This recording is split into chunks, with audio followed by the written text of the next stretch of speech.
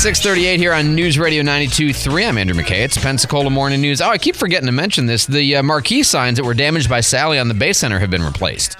So we got the brand new one out front sponsored by HCA West Florida Hospital, and then the one out back on 9th Avenue is also brand new. They're not operational yet. I mean, they're not been turned on, but they are in, so they look nice, and we'll wait to see them turned on.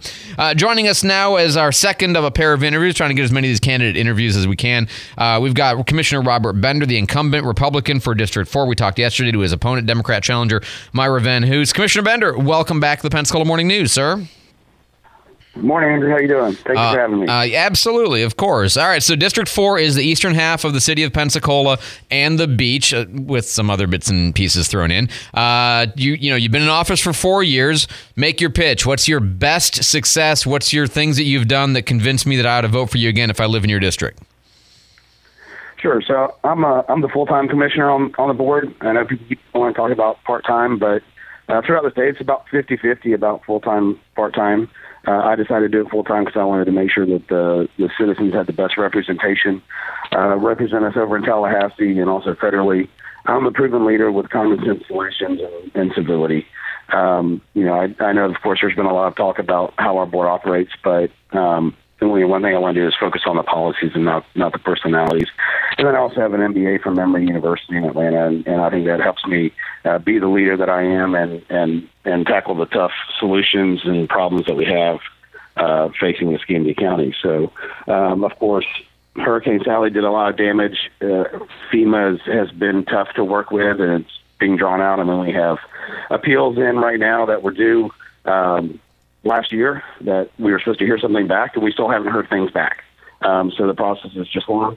The Bay Center is one of the things that we were working on, and we're finally glad to get those new boards in. And not only that, we were able to get a little bit of an upgrade because we got a better price than the older technology. But we've done a lot of work in the district. We focused on projects, legacy projects that hadn't gotten solutions, drainage projects in Maribel and Gatewood. There's a new holding pond in Ellison. We did sidewalks on Burgess Road with the city. We put a lot of TDT money into the beach the last year or so with doing the renovations of the pavilions and the bathrooms and painted the beach ball water tower. We're getting ready to do the Casino Beach Pavilion. We have the Ferry Pass Community Center, which is acquiring it from the University of West Florida. Our board approved $671,000 contract, or an offer rather, to UWF. Their board will be reviewing that. We're doing a bridge replacement in Wood Run. We started putting $500,000 of PDT money aside each year for beach renourishment. We've done that twice now. And then I think the one that I've talked probably the most on here is the beach traffic. Yeah, and you and I have talked about this quite a bit, and your opponent brought this up yesterday. She says that the changes that have been made are kind of piecemeal, and she still supports the roundabout project for $20, maybe $30 million as the end solution. What's your answer to that? So we were able to make small improvements that had big impact. So the traffic improved over 50%. The first summer that we put it in place, it didn't take anyone longer than 10 additional minutes to get out to the beach, whereas before, it'd be backed up across the 3-mile bridge and it'd be 50 minutes just to get on there. So, we're focusing on getting people off the island as well now. We had the technology in place to manage the light, but we weren't doing it on the weekends before I came into office. So little things like that, adding the 800 feet of right turn lane to Fort Pickens where 30% of our cars turn, that made a big impact, and it wasn't big dollars. The other thing about the roundabouts is that, once I got in, it was a plan that was in design, and we talked to experts that said it's too small, that the traffic count had increased since it had been studied. Actually, the traffic count that they used for it was a September number. They didn't even use one from the season, the middle of the season, and it would have to have been redesigned and added hot lights. It was going to completely change the feel of the beach, and so we were able to make some improvements with technology, much like we also did with Davis Highway, working with the state. I know you've commented on how you've been able to go down Davis Highway to the interstate and get all green lights. It's not every time, but it is. It's something I never had experienced until then. That's true. Yeah. Right. And so we're working with the state to put in a traffic management center. And that's being built out at Public Safety, and we're working on that. And that way it can control all the lights. It can control the beach. It can control Santa Rosa, Gulf Breeze, City of Pensacola, and improve the quality of life. And I think that's ultimately what I'm trying to do, is improve the quality of life and have this be a great community for my children and my children's children. I'll be honest. I was actually a little surprised that Myra chose the beach traffic as an issue to criticize you on, precisely because I tend to see it that way, that I think you did a lot of work on that, and the effects have been clear that the beach you can't say solved, but I mean largely solved. So I tend to agree with that assessment of it. There were at least two things that you've done while you were in office that I know have raised a lot of eyebrows and a lot of questions. And the first one, I don't know with the people in general, but it's one of those votes that bothered me quite a bit, was when you chose to get rid of Administrator Gilley. That bothered me because I thought she was doing great work to reform what was going on the board. You still think that was the right decision?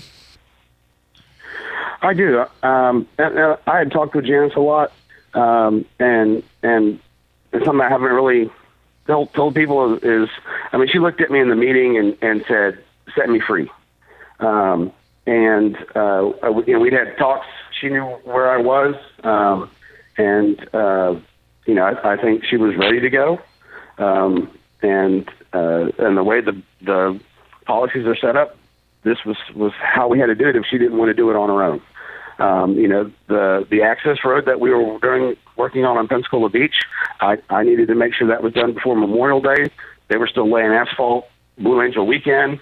I think she did try to bring some good changes in, but there were just some other things that weren't working out as well, and that's why we decided that. The other one, and I know that your opponents made a lot of hay over this one, is the 401A. And you and I have talked many times about this. In fact, you were the first to even tell me about it before it was news, and yet this is. This one's hard to justify for an awful lot of people. Can you maybe answer, why don't, if it's a bad thing or it's an inappropriate amount, why don't you bring forward a policy, bring forward a vote and say, let's vote it out, let's change the policy? So that's what Pam told me she was originally going to do before she Pam Childers, okay, go ahead. Yeah, before she then said she never said it was illegal. She's told me I did nothing wrong. In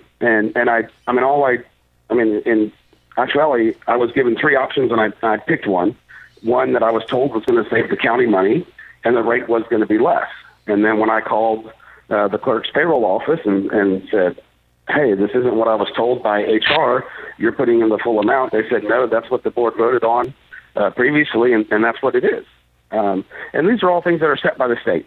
So it's uncomfortable to talk about salary. I'm not doing it for the salary or the retirement. I didn't know about it when I ran for office the first time, and so it's all set by the state. If it's the amount, 57% of Pam's salary is going towards retirement, and she makes almost double what we make. So if it's the amount, here's the bottom line: is that what FRS is doing is unfunded mandates and making the counties pay for all these pension plans throughout the state. I would love to get out of FRS and give a little bit more in the pockets of our employees, and not have to pay the extra fees for FRS. I think that's the big issue here is what does our retirement system for the state of Florida look like in terms of unfunded liability? Last 30 seconds. Because the rate has gone up from, I think it was like 42, 44% when I first got in, to 57%, and that's because the state's having issues.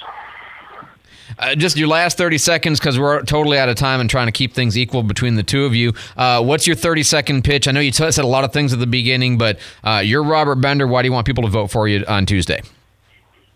Again, because I'm the proven leader with Common Sense Solutions, we are working for quality of life improvements. We've brought the SEC women's soccer here. It's going on this week. Try to get out to Ashton Bosnahan if you can.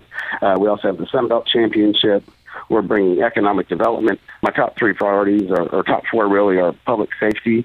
Firefighters, when they endorsed me, said they had never seen a commissioner that's gotten involved in public safety as I have.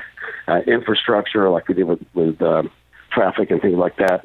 Environmental issues, we just did the CCMP for the estuary program, and then economic development so that people have jobs that want to live here, and our kids have jobs when can stay if they want to. The election is Tuesday. Commissioner Bender, thank you for serving. Thank you for running. I always appreciate people who are willing to do a job that I'm unwilling to do, so thank you so much for that, and always being available for interviews. Commissioner Bender, good luck on Tuesday. We'll talk to you soon. All right. Thank you, Andrew. I appreciate it.